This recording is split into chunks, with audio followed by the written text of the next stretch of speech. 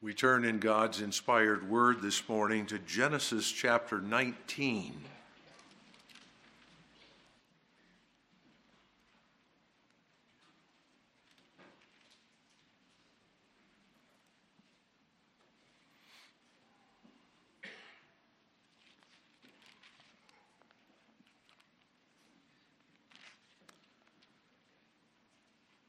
Genesis chapter 19, and there came two angels to Sodom at even, and Lot sat in the gate of Sodom.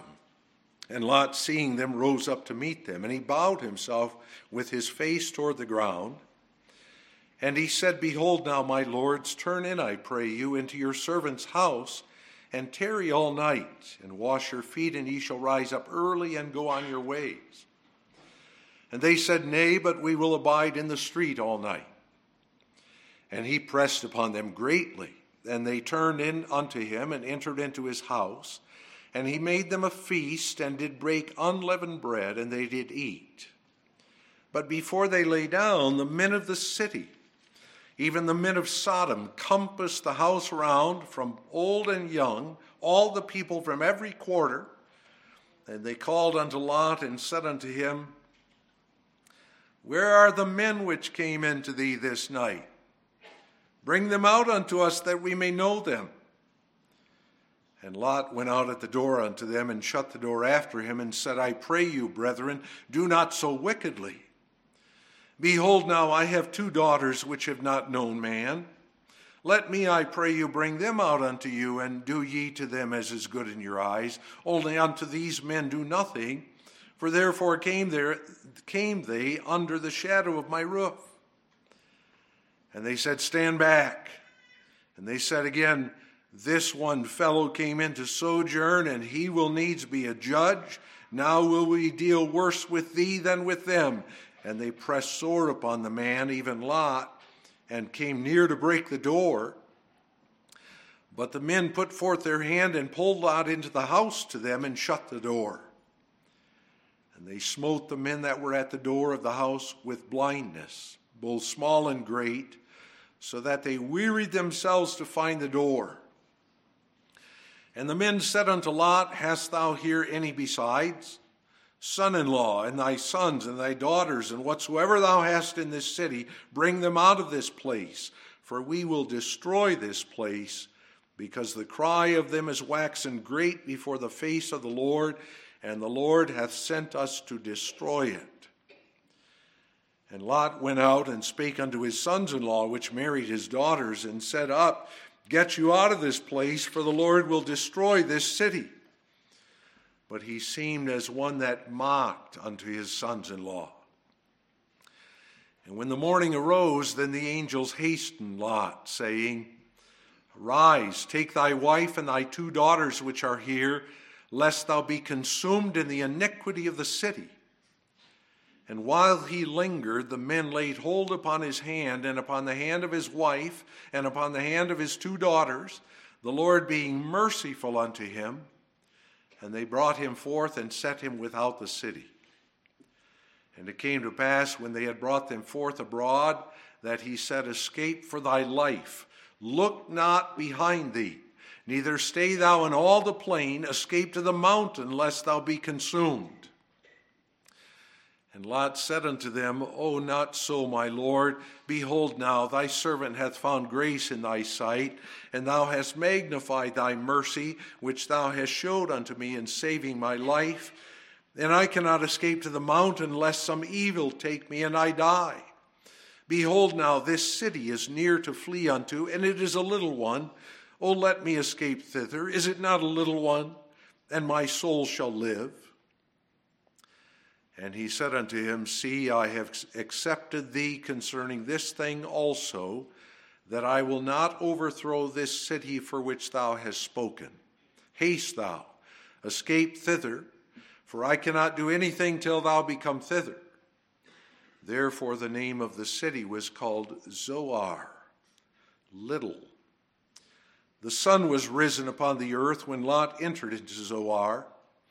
Then the Lord rained upon Sodom and upon Gomorrah brimstone and fire from the Lord out of heaven, And he overthrew those cities and all the plain and all the inhabitants of the cities and that which grew upon the ground.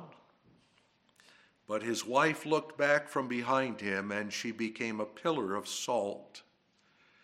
And Abram got up early in the morning to the place where he stood before the Lord, and he looked toward Sodom and Gomorrah and toward all the land of the plain, and beheld, and lo, the smoke of the country went up as the smoke of a furnace. And it came to pass, when God destroyed the cities of the plain, that God remembered Abraham and sent Lot out of the midst of the overthrow, when he overthrew the cities in the which Lot dwelt. And we read that far. The text to which I call your attention this morning is the 16th verse. And while he lingered, the men laid hold upon his hand and upon the hand of his wife and upon the hand of his 2 daughters, the Lord being merciful unto him. And they brought him forth and set him without the city.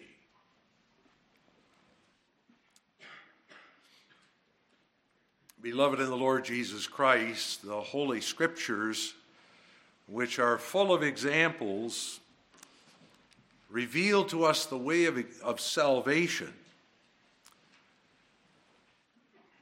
Those examples that we find in Scripture clearly reveal the doctrines, the principles, the precepts of Jehovah, the joys of walking in them, but also the consequences of departing from them.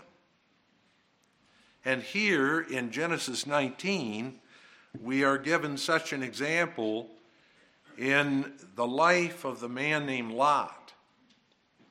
His is an example that demonstrates in an undeniably clear way what are the effects of a particular lifestyle upon a child of God and his family. Yes, Lot was a child of God. And yet the nature of his example is a negative one.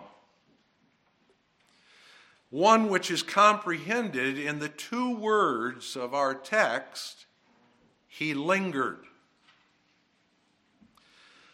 And I hope to point out to you this morning that those solemn words are full of significance for you and for me.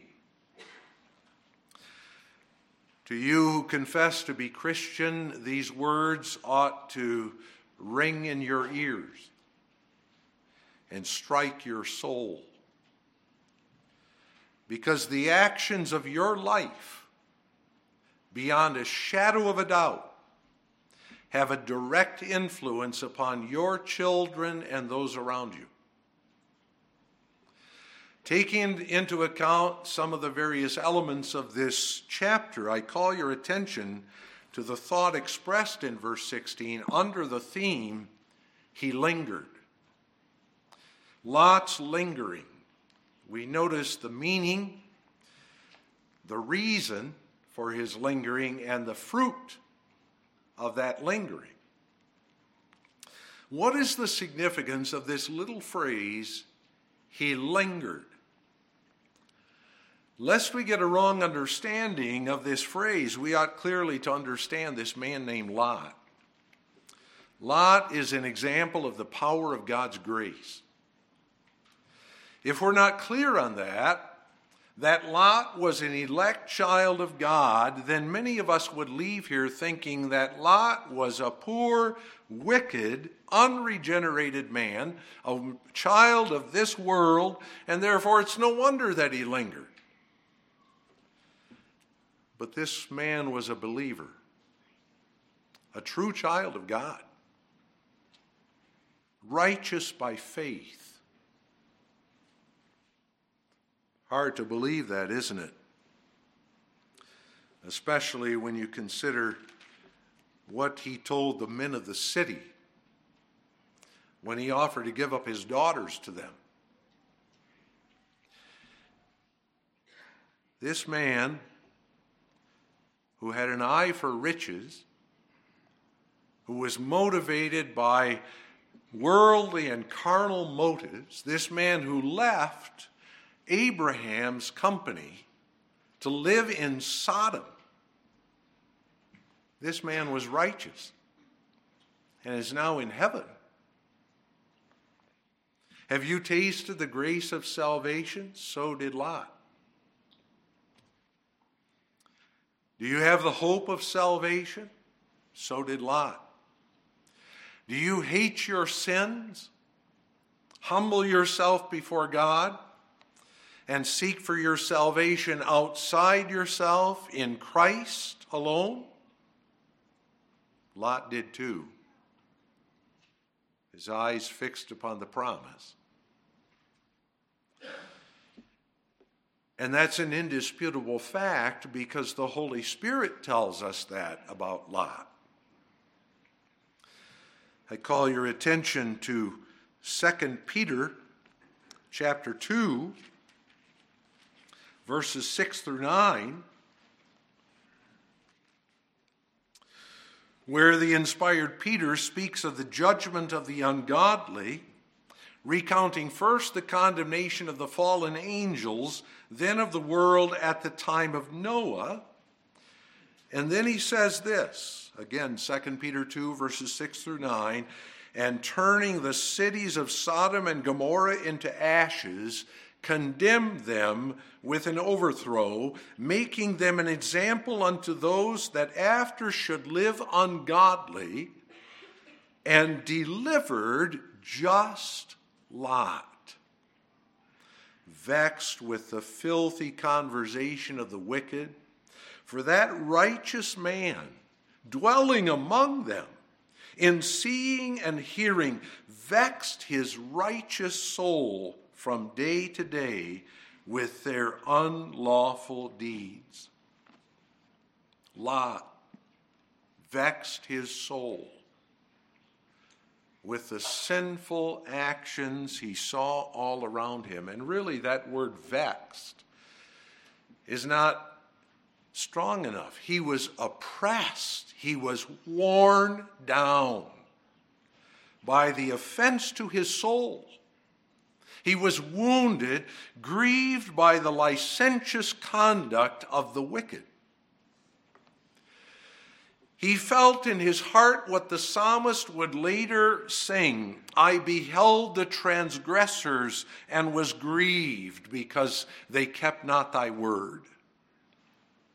Such was Lot, a man sealed by the Holy Spirit himself as an heir of eternal life. But the example that he left us, by his life as a husband and father, was only an example of what not to do and how not to live. I say Lot is an example of the power of God's grace. That in the midst of the ungodliness and iniquity of Sodom, Lot might be characterized as godly and just is itself a remarkable proof that the Lord knoweth how to deliver his people. But we must remember that even the holiest men in this life have but a small beginning of the new obedience, and therefore even a true Christian may have weaknesses and blemishes while nonetheless being a child of God. We don't despise that weaker brother or sister, but we must call his or her attention to this example. We all carry corruption in our hearts, and we all have an inclination to linger, as did Lot.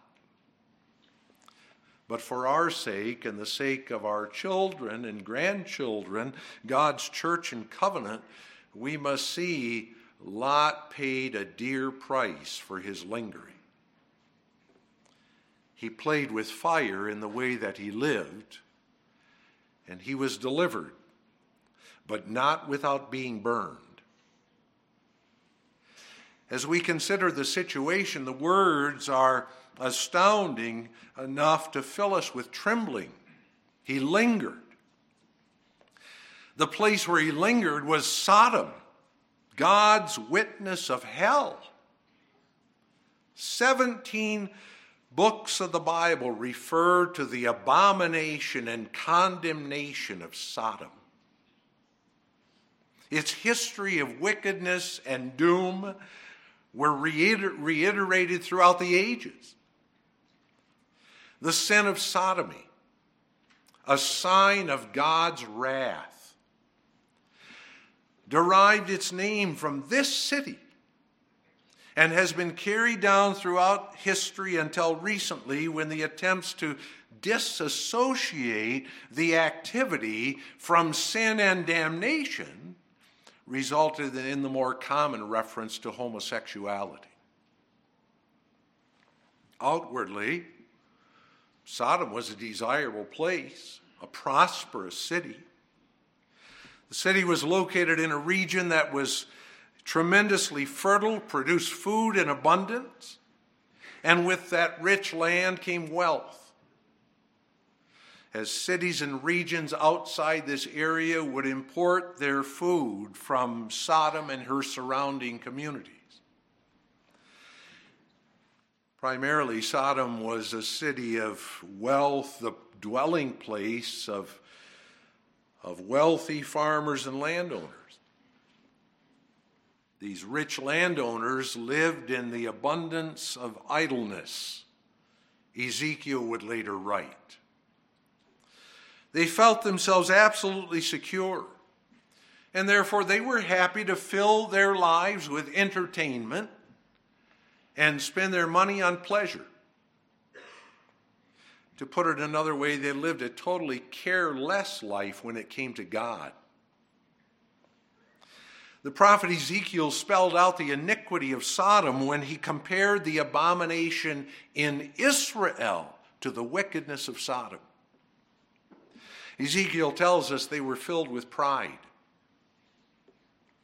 That terrible self-centeredness that both rejects God and the neighbor.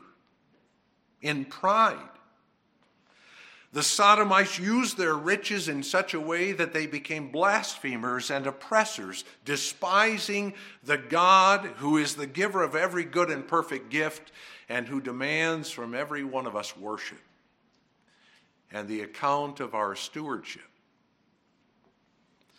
And the consequence to their ungodliness is spelled out in Romans chapter 1, verses 21 and 24. Because that when they knew God, they glorified him not as God, neither were thankful, but became vain in their imaginations, and their foolish heart was darkened.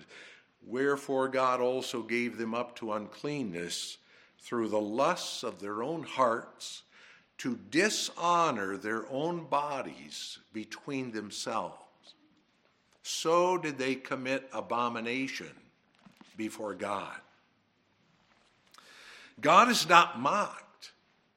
He punishes sin with sin, and in doing so maintains himself as the holy and righteous God over against the ungodly. He gives them up to uncleanness, but always through the lusts of their own hearts, thus without implicating himself in their sin. Now, because of the age in which we live and the tolerant attitudes toward and acceptance of sodomy, even in the church world today, it's necessary that I say a few things about this sin of the Sodomites. Homosexuality, now known as.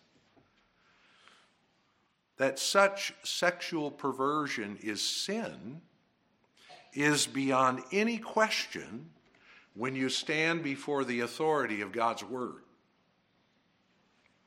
The sin referred to is condemned in the Old Testament under the penalty of death. And so you read in Leviticus chapters 18 and 20, "Thou shalt not lie with mankind as with womankind. It is abomination." If a man also lie with mankind as he lieth with a woman, both of them have committed abomination. They shall surely be put to death. Their blood shall be upon them. When you consider Lot's lingering, you must bear in mind that in Sodom, men and boys of every age, young and old, were addicted to this lust. As is evident in God's answer to Abraham in the previous chapter, not 10 righteous lived in Sodom. No, not so much as one other than righteous Lot. And God would destroy the city. What shall we say to these things? Shall we condone this sin with the misapplied words, "He that is without sin, let him cast the first stone"? Shall we follow the advice of the ungodly and learn to look upon such actions as acceptable because of increated inclinations? Shall we receive with open arms and without admonition those who continue in such sin? God forbid. Let us concur with a far more competent counselor who, inspired by the Holy Spirit, wrote in 1 Corinthians 6, verse 9, "Know ye not that the unrighteous shall not inherit the kingdom of God? Be not deceived. Neither fornicators, nor idolaters, nor adulterers, nor effeminate, nor abusers of themselves with mankind shall inherit the kingdom of God." All those who commit such sins must die. No, man no longer slays them. God does. And by the magnificent power of God's grace, he saves through death all those who repent of such sins. For Christ died for such, bearing the punishment of their sins in their place. And so Paul also writes, "And such were some of you, but ye are washed, but ye are justified in the name of the Lord Jesus, and by the Spirit of our God, ye are sanctified." So great is the power of God's grace that this abominable sin of sodomy, which is an indication that sin has reached its full, can be forgiven and overcome in the way of repentance and through faith in Christ. But such repentance was not to be seen in Sodom. In that city, the cup of iniquity was indeed full, and God's final judgment was imminent. Even though he struck them with blindness to save his child Lot, they refused to repent, revealing that in Sodom there was no more time for conversion, but only for punishment and condemnation. And yet there, Lot lingered. Incredible are those words. He lingered. He knew very well the terrible condition of the city in which he lived. He had received these messengers of God and knew that God sent them to destroy the city, for the cry of its abominations had waxen great before his face. Lot knew God is a God who always keeps his word. If he says something, he's going to do it. Lot believed the words of the angels because he went to his sons-in-law and warned them to flee. "Up, get you out of this place," he said, "for the Lord will destroy this city." He heard the voice of those ministers of wrath ringing in his ears, flee from the wrath to come, and yet he lingered. He was slow when he should have been quick, dilly-dallying around when he should have been running. The psalmist sings in Psalm 119, verse 60, I made haste and delayed not to keep thy commandments. Lot couldn't sing that. Seems incredible. But the Spirit recorded it for your instruction and mine. The angels of God had warned him, hurry up, escape, lest thou be consumed in the iniquity of the city. But while Lot lingered, the sound of their cries became ever more faint in his ears. There was too much of Sodom's impress upon Lot. It was almost impossible for him to let go of that married life of ease, the enjoyment of all the pleasures of life. How could he part with his earthly possessions, with his house, with the city where he had established his home? The lifelong failure of giving proper biblical leadership to his family came to expression here. He lingered. And now, not even the voice of the angels could move him. They had to take hold of him and his wife and his daughters and drag them out of that abominable place. Yes, God was merciful to this man named Lot. What does this mean to us, people of God? God tells us that Israel, his church, earns that name Sodom spiritually when she goes the way of apostasy. And when the people of God refuse to walk in obedience to the calling God has given them. So Jerusalem is likened to Sodom in Ezekiel 16 and Isaiah chapter 1. And the testimony of Revelation chapter 11 is that in the last days, the two witnesses of God will be slain, and their bodies will lie in the street of that great city which spiritually is called Sodom. That great city is the Church Institute. How does it ever become like Sodom?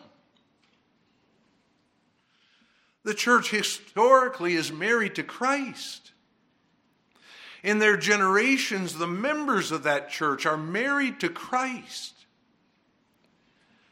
But they turn to the earth and they take to their bosom the things earthly and sensual, and they form an unnatural alliance with the world that replaces their former marriage to Christ. So they become spiritual adulterers and adulteresses until the Sodom of Lot's day shall condemn them in the day of judgment. For you who are the people of God, that might well mean that your life is going to be vexed and threatened. Increasingly today, Christians are faced with such crisis. That institute which calls itself the bride of Christ hates the word of her bridegroom and pollutes it. Not only are lies of Satan propagated from pulpits and taught in classrooms, but the church herself makes after worldly lovers and commits the most abominable sins. It is as Isaiah said, except the Lord had left unto us a very small remnant, we would have been as Sodom. And we should have been like unto Gomorrah. Isaiah 1 verse 9. And God comes to his elect children and says, come out of her, my people, that ye be not partakers of her sins, and that ye receive not her plagues. Continually flee Sodom. That's to be your life. Certainly that's true spiritually. Sometimes that's even true physically and concretely. For example, you may not marry one who is a sodomite spiritually. Neither may you allow your daughters to marry such. You may not allow your sons to have fellowship and relations with such wicked men.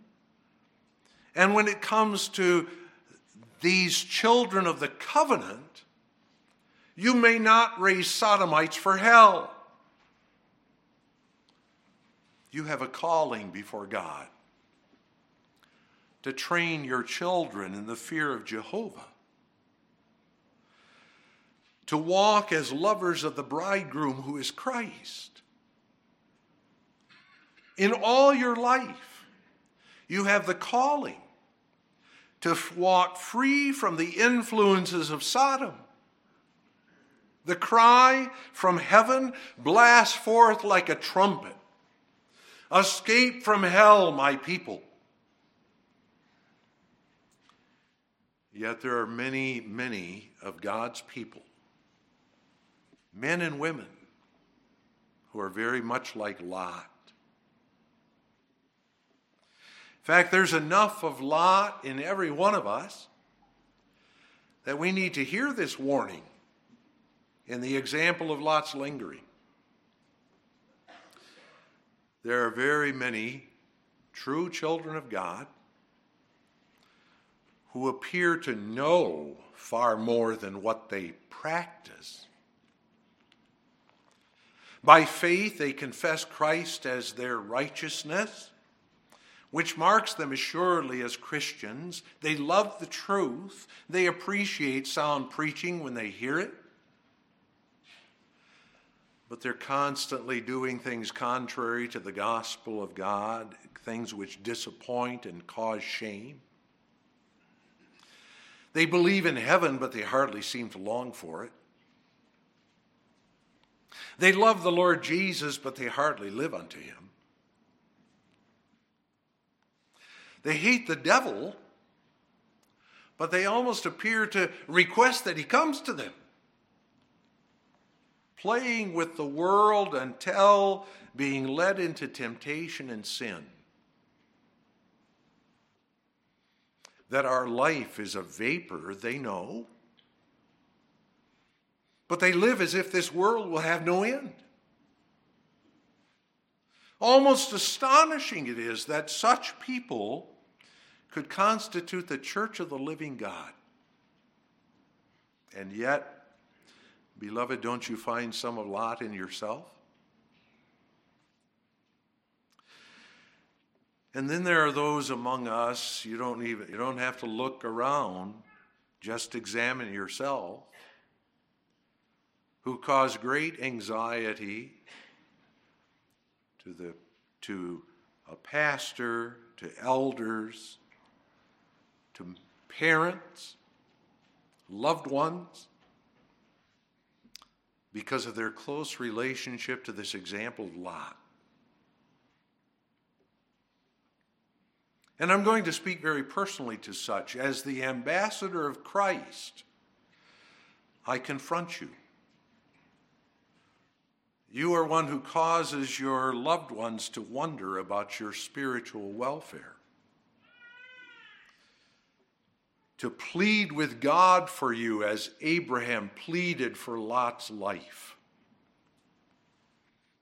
You are one who acts as if to aim for holiness is beyond you. You would please everyone and offend no one, but you forget that the one you ought to please is God himself. You attend church, but your religion seems to end there. You acknowledge the command of Christ, take up your cross and follow me. Enter ye in at the narrow gate. But you spend your life unsuccessfully trying to make that gate more wide and the cross more light. You are a lingering lot. Always trying to keep in step with the world, ingenious in making excuses, and for discovering reasons so as to not come out from among them. You can find all kinds of excuses not to fellowship with God's people, with the true children of Abraham, but to partake of the world's ungodly amusements and entertainment is not beyond you. Your besetting sin lies undisturbed by any fight within you. Whether that sin be laziness or pride or gossip or fierce anger or selfishness or a particular addiction. You long ago have chalked it up to unavoidable genetic construction, or your nature, or your particular trials of life that you cannot conquer. But when all is said and done, and you stand before this example of God's holy word, Christ sums you up with this evaluation. You're a brother or sister to Lot. You linger. And when you're lingering and avoiding Christ and his word, you're not happy. You know you're not. Lingering is the sure destruction of joyful Christianity. The conscience of the lingering believer forbids him to enjoy inward peace. And therefore, I call you to consider Lot and be wise. What were the reasons for Lot's lingering?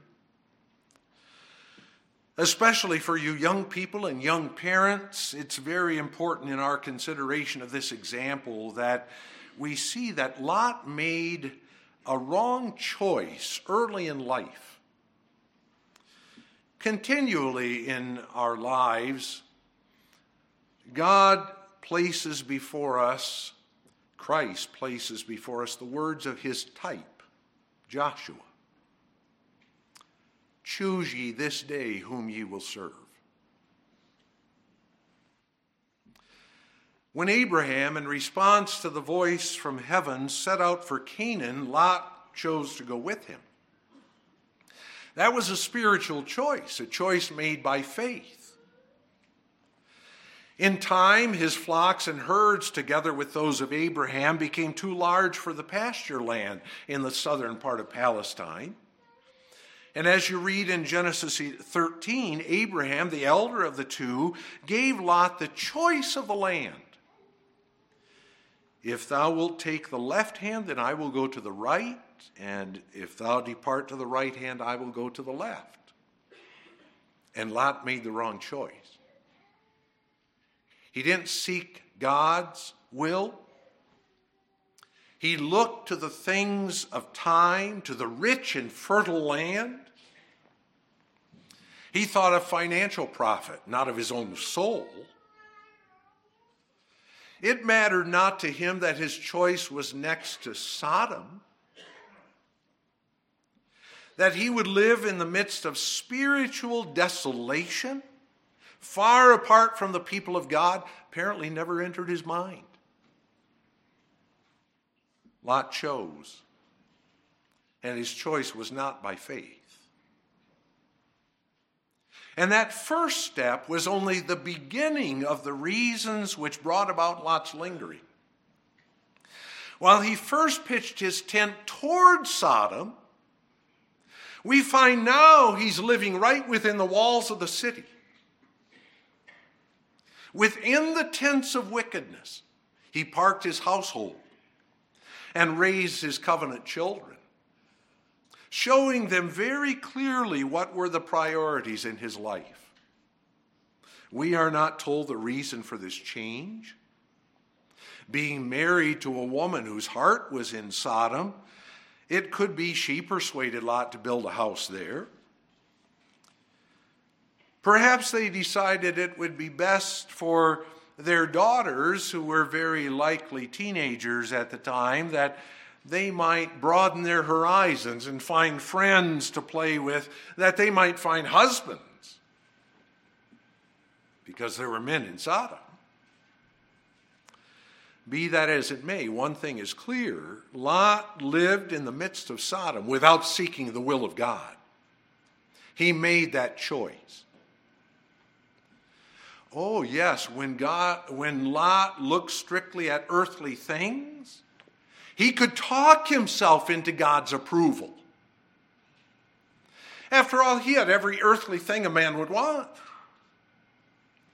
As a tent-dwelling stranger in the land of Canaan, he had been exposed to all kinds of hardships.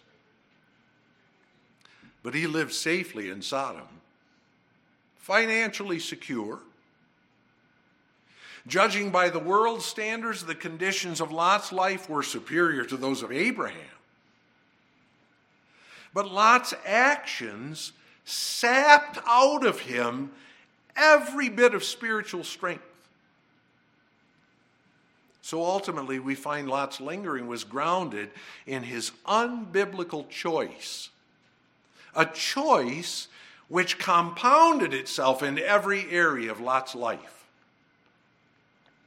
Follow in Lot's steps, neglect God and choose without regard to him, and your sensitivity to sin will become dull, and your eyes of spiritual discernment will become so dim you would scarcely tell evil from good any longer. True, Lot's life, his righteous soul, was vexed and burdened by the wickedness of the social environment into which he had entered.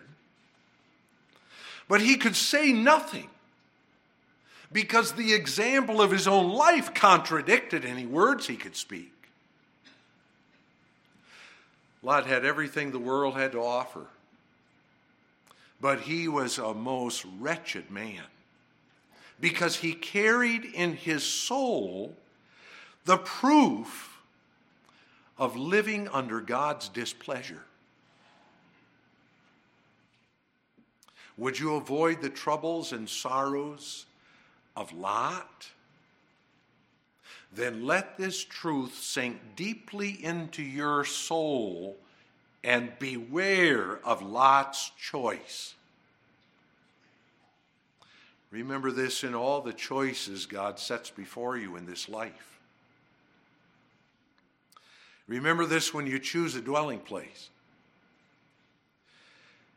It's not enough that the house is comfortable or the price is within your range. Think of your soul and those of your children.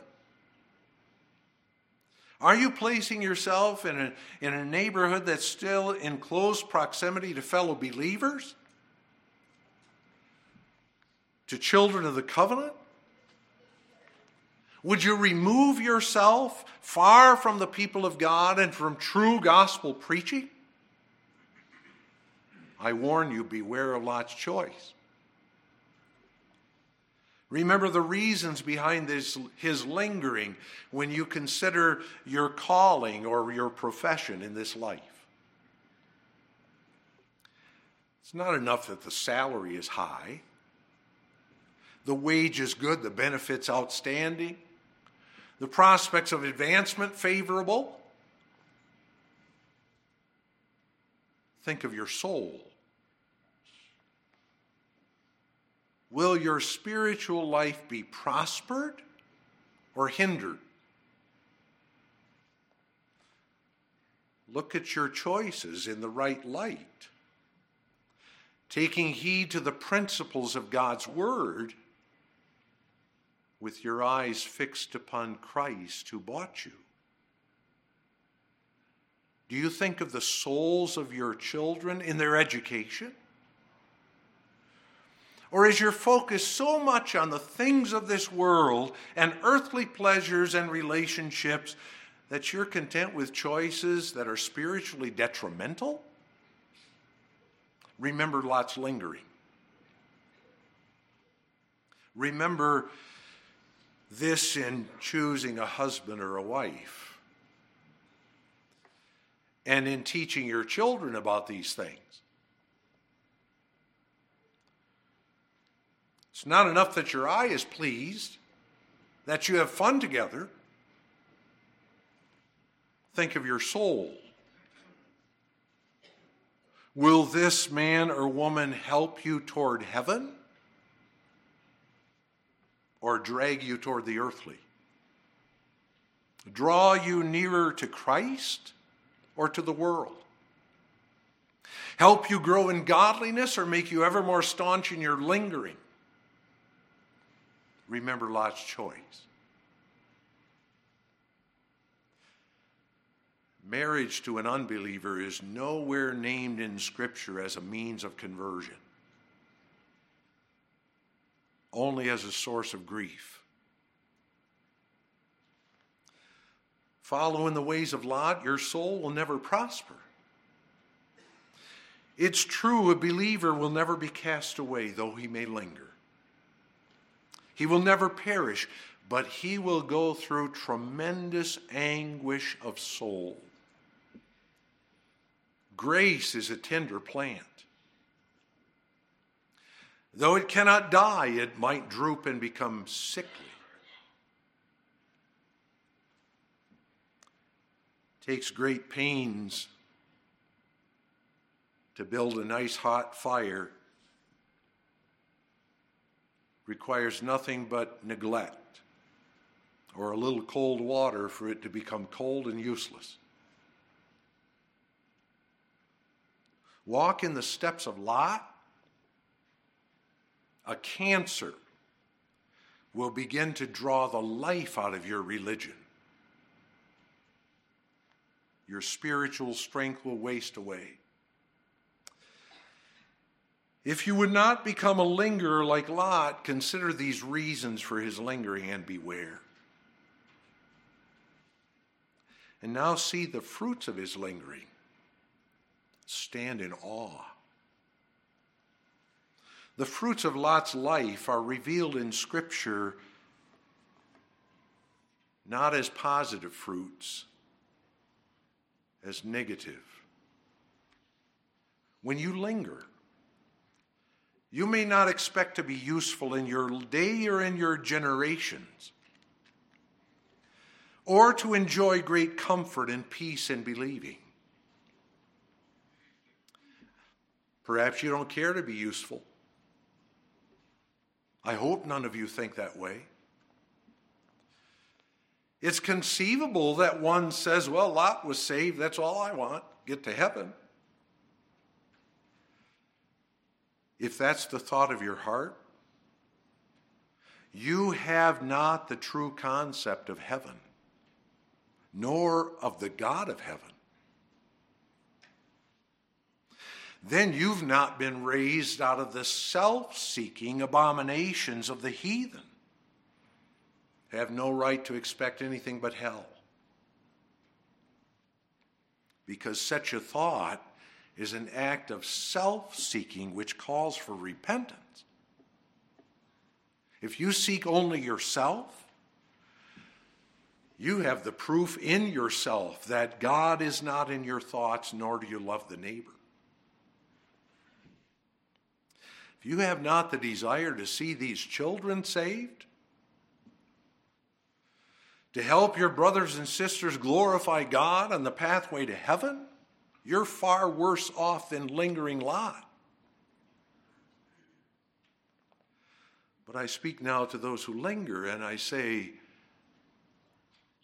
look at the fruit in Lot's life. Not one of his neighbors believed his testimony. Not one of his acquaintances served the Lord whom he worshiped.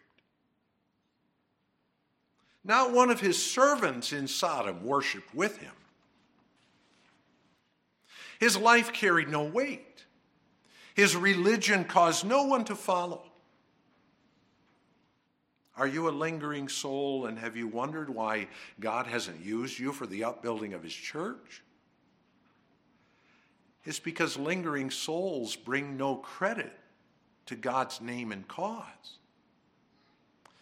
But what is worse, Lot saw his family and covenant seed taken from him to walk the way to hell. We're not told how many children Lot has. We're told of his wife and probably 4 daughters. But what is clear is this: among them not one feared the Lord. When he went and spake to his sons-in-law, which married at least 2 of those daughters, and told them to flee the judgments of God, he seemed as one that mocked. They looked at him as a madman, because he had never talked to them about these things before. Fearful words those are. It's as if they said, who would believe anything you say about God? And Lot's wife, she left her heart in Sodom as the angels were dragging her out of the city. She couldn't leave. She looked back, her heart being in hell, and at once she was turned into a pillar of salt. And so Jesus says in Luke's gospel account, remember Lot's wife. And as for Lot's unmarried daughters, they escaped only to become their father's tempters to wickedness and to become the mothers of bastard children, enemies of God and his church. We may wonder if it had not been better that they had died in the overthrow. But we must understand from the last section of this chapter that it was in those wicked daughters of Lot that the Lord would bring forth the reprobate nations of Moab and Ammon in order to chisel and file and grind and polish Israel until she was made fit for the master's use and brought to the heavenly Canaan in Christ Jesus her Lord.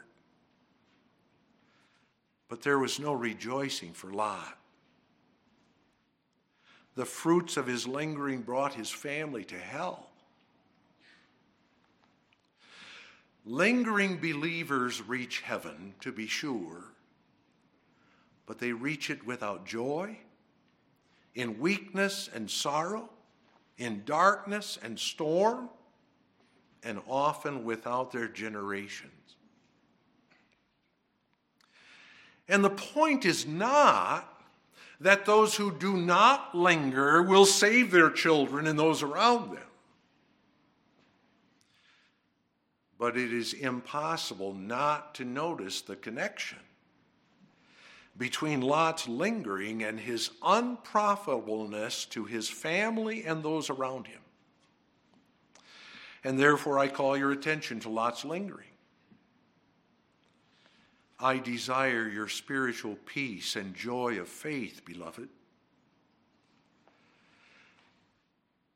We live in a day when a religion of lingering abounds, closely connected with the excess and prosperity and pleasure that we enjoy. As Paul warned, there's a form of godliness that denies the power thereof.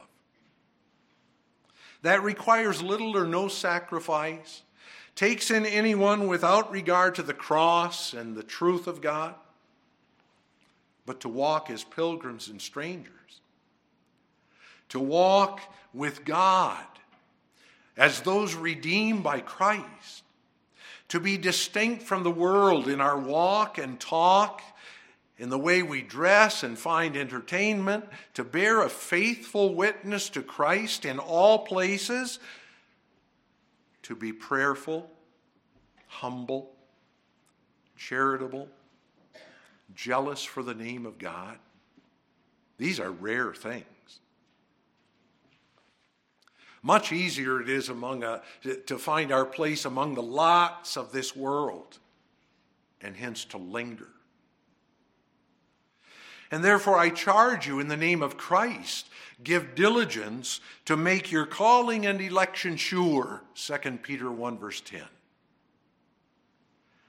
The shaking of the nations, the apostasy in the churches today, the overthrowing of truth, they all say to you and to me, come out from among them and be ye separate. Do not linger. Would you know the testimony of the Spirit with your spirit? Know whom you have believed. Walk in the joy of faith. Then do not linger. Would you enjoy the strong assurance of your salvation? And in death, see with the eye of faith heaven opening and Jesus rising to receive you? Then do not linger. Finally, has your conscience been pricked this morning? Have you heard Christ say, "Thou art the man"? Go to Christ, beloved. Confess your sins and know that he is powerful to redeem. Think not that because you've lived so long in the sleepy, lingering way of Lot, that there can be no change. Is not the Lord Jesus the great physician to heal every spiritual disease? Did he not restore backsliding Peter and place upon his lips a song of joy? Hear the word of God. Don't doubt the power of the Spirit of Christ. Only acknowledge thine iniquity, that thou hast transgressed against the Lord thy God. Return, ye backsliding children, and I will heal your backslidings. Jeremiah 3. Awake and linger no more. Amen.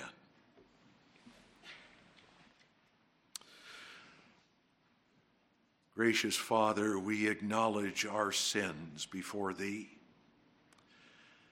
We have heard thy word and long that that word be applied to our hearts and lives by thy Holy Spirit. Strengthen our faith and give us grace to flee everything of this world that would affect our spiritual life detrimentally, and look upon us in the precious blood of our Savior. For in Jesus' name we pray, amen.